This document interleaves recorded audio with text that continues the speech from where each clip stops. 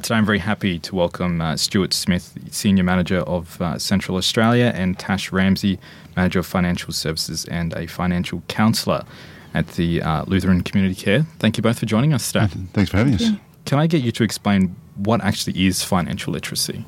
So financial literacy is more about education and understanding of your choices to do with your finances.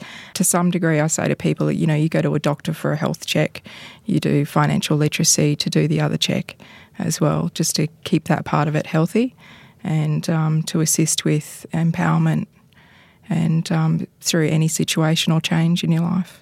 Can you just define for us, for people who may be unfamiliar, what finances actually means? So finances is anything to do with everyday money. It's the living skills to do with any benefits you may be receiving, anything you're paying out. It might be budgeting for groceries, being able to meal plan, working on goals that are achievable, to purchase things, as well as being able to know, like if you get a speeding fine or something, what the issues are if you don't pay those straight away. So it's being able to, it's everyday life.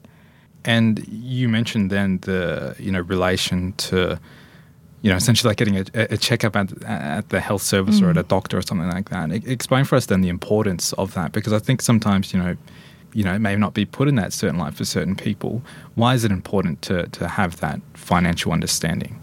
I think because people can become quite comfortable or think that by talking to somebody about their finances that they're doing something wrong, and that's not always the case. It's the fact that it's an everyday thing and it's something that's evolving and changing as well, and things that we don't have control over. So it may be, your taxes or MyGov or those sort of things that are changed for you.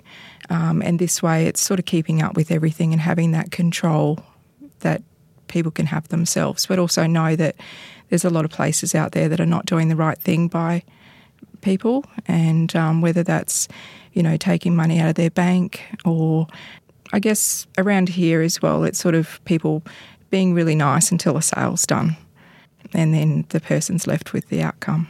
And Stuart, on to you. What are some of the services that are provided from Lutheran Community Care?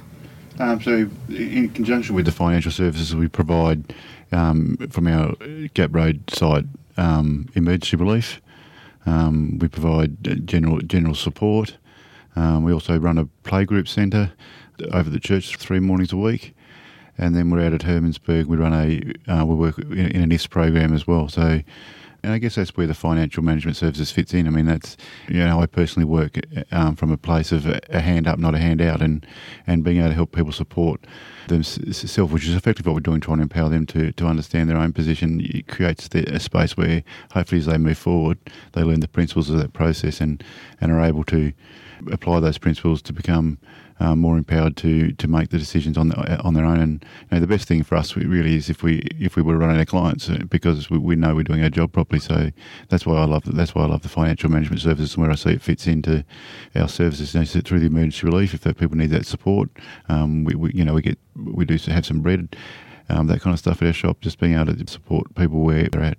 And I understand one of the things that's provided is the client-centred financial workshops.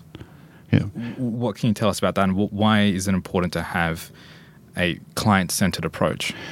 I don't come into this world or into this space, and I don't believe we do as a Lutheran Community Care with the value of thinking we've got the answer for anybody. I mean, I believe the best person to have the answer is the person who's sitting in front of us. They know their life. They're the expert of their own life, and we don't at any time want to enforce something on someone that they don't want. So, working from a client perspective, understanding that they are actually the expert of their life, is the first one. And I think we all expect that. I think we all expect to have it, when we're talking to someone, to have that respect, to have that people value me as a person and work with me, not enforcing some set of values or thoughts or principles on you.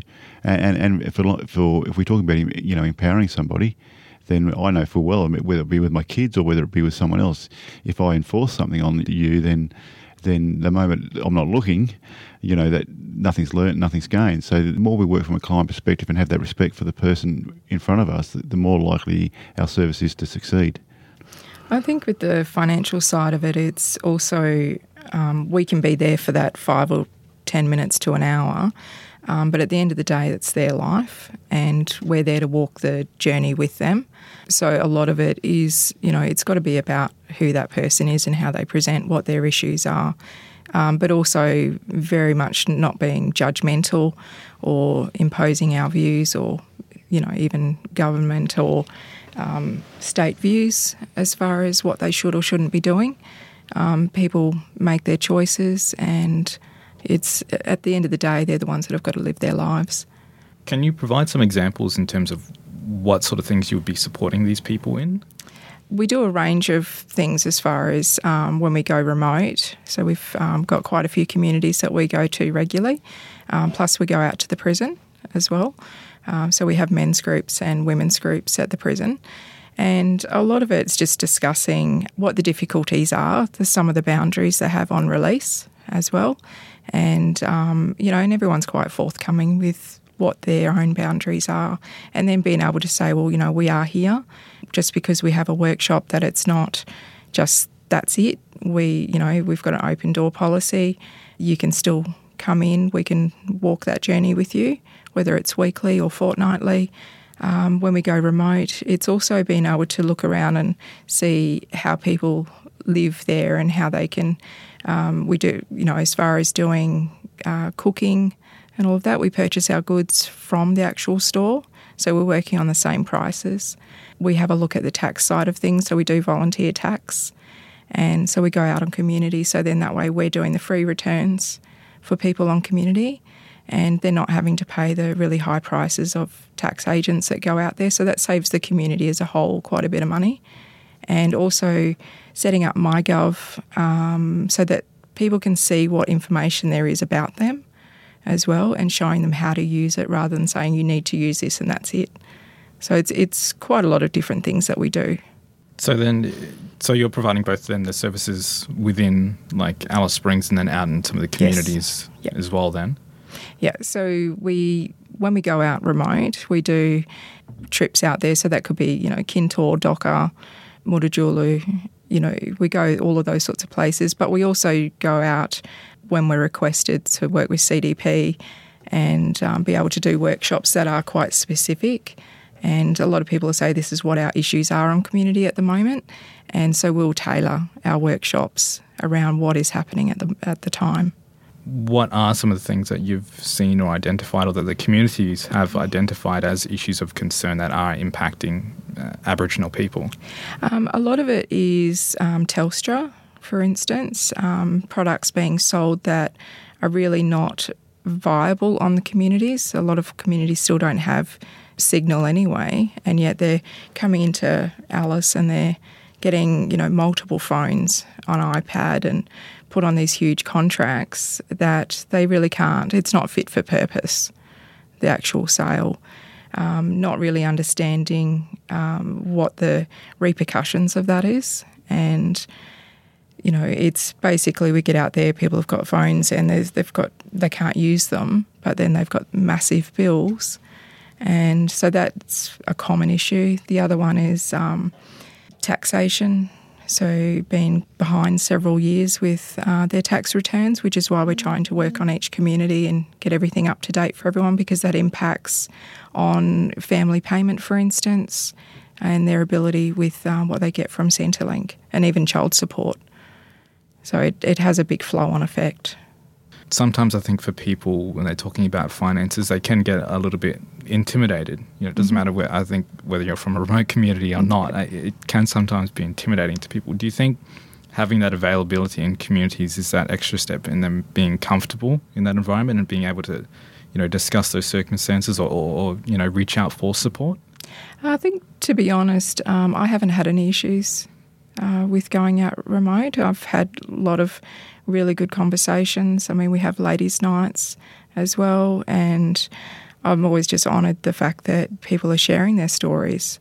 It's but I haven't had any issues with going out there, and people are quite open with what's going on in community. Even the Shires have been a huge support as well. But yeah, we don't have any issues when we go out.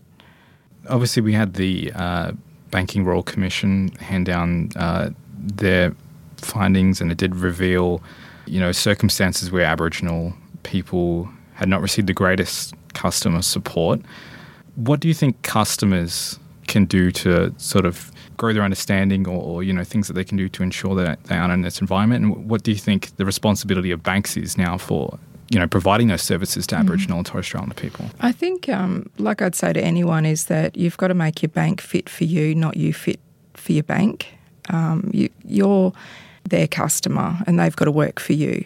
So if they don't have an account that fits you as far as with fees and all of those sorts of things, then you need to change bank or ask them to compete with another bank. At the end of the day, it's about who you are.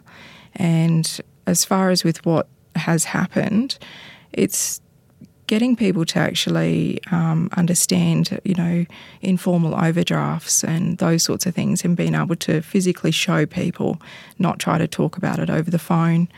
As far as with the responses from banks, they've been pretty good, but they still don't have, a lot of them don't have dedicated Indigenous lines. So they're not understanding that somebody on a community can't prove their ID.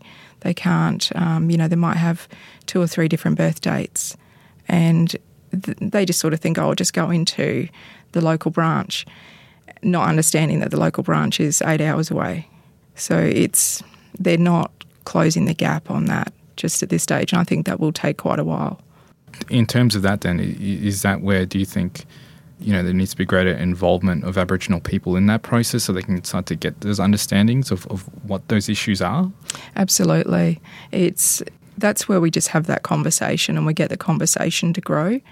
And that's why when we do go out to community, we do ask, how are you with your bank? And that's part of the financial health check, I'd say. And part of what we do as well is we advocate. So, at the end of the day, together we all advocate for change.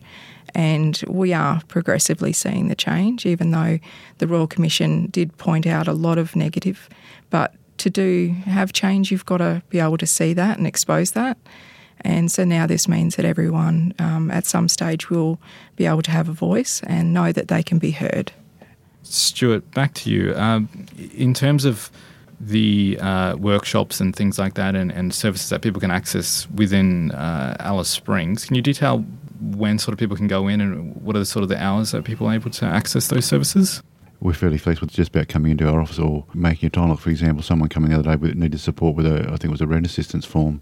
So there was an attempt to try and help them on the spot. So in terms of the workshops, that's a little bit more fluid and setting that up with the local communities, as Tash said, based on the community's needs at that point in time. But certainly, if anyone was interested in that, it would just be about making contact with Tash and having a conversation with her and seeing where we go with it. Just to clarify then, so for general financial support or anything, it's sort of an open door policy like you were mentioning earlier, where you can just walk in. Yeah, so our hours are from 8:30, and then usually in the morning we do emergency relief as well. And then we have financial capability workers, and they're pretty much our backbone. They're amazing with doing the groundwork. They pick up on a lot of the issues that are happening and have that initial conversation. And we have financial counsellors there as well.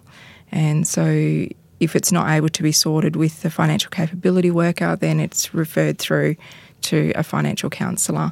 But they still all work together, and it's still all about the client. We finish at 4:30, and as far as with workshops, it's basically just, on a needs basis. We do regular ones as well, which is just run from our service, but like I said, we go out to the prison and do full workshops out there, like full day ones. And as far as with remote, we usually have a regular sort of routine that we do, so then everyone knows that we're coming out. But then if something does pop up and there is a need, then we'll just divert and sort of tailor it so that we can assist as quick as possible. So how often would you usually sort of go out to the communities? So within the period of, say, end of February to beginning of November is our travel time. And we would do a DOCA probably twice, 3 times. Kintor, same. Santa Teresa and Dari is fortnightly. And so they're a full day trip. So we are looking at doing overnight so that we have a couple of solid days there. Arionga a couple of times in that time as well.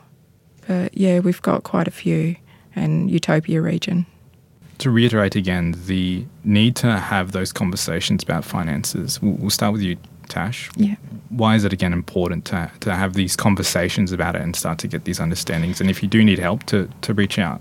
Yeah, I think that it's because it's not like generationally, it's been sort of a taboo subject in some families that, you know, you don't talk about it, but it is something that gives you empowerment, it gives you growth, being able to discuss what's going on, for your kids to know what's going on, to know what the actual real struggles are.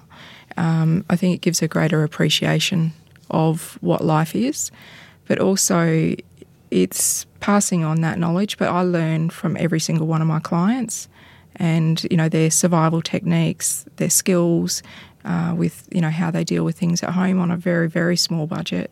But it's also being able to have those conversations and letting people know that it's very expensive for, say, travel back and forth if you have a chronic illness, understanding superannuation and what it's there for, and knowing that there's something there for your children if something does happen to you, that you've got, you know, if you do end up chronically ill, that you've got something to fall back on.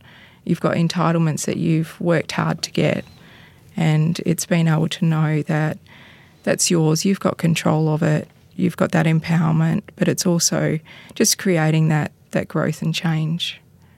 Yeah, I think finances is a lot about creating hope as well. I mean, in my own world, I would stop and think about our finances, what I want to achieve, go on a holiday, go forward. And I think it has the potential, if we can use our finances well, it has the potential of moving us from just trying to survive in the moment to actually being able to come empowered to look forward to things, to look forward to a holiday, look forward to, you know, as Natasha said about what we pass on to our kids, look forward to, you know, just being available for our kids. And, you know, there's a lot more to money than just money. It starts to create the lifestyle that you want and be able to dream about and think about the things you want to do. So it creates hope, it creates opportunity, but it really creates that opportunity to move out of just living for today to starting to think about where I want to be in a year's time, where I want to be in 5 years' time. And there would probably be some long conversations for some of the people we work with at the start, but that's where I'd love to see people get to, is be thinking, oh yeah, I might do those things that I didn't think I was able to do. I might be able to achieve more than I thought I could. So getting control and understanding your finances is really just the start point to be able to think about life in a more holistic and sustainable way. Appreciate the opportunity to be able to participate in this process and just welcome, you know, any other agency or service provider or person in the community who would like support from Lutheran Community Care, just to reach out. If we aren't able to help in that space, we'll certainly do our best to find someone who can.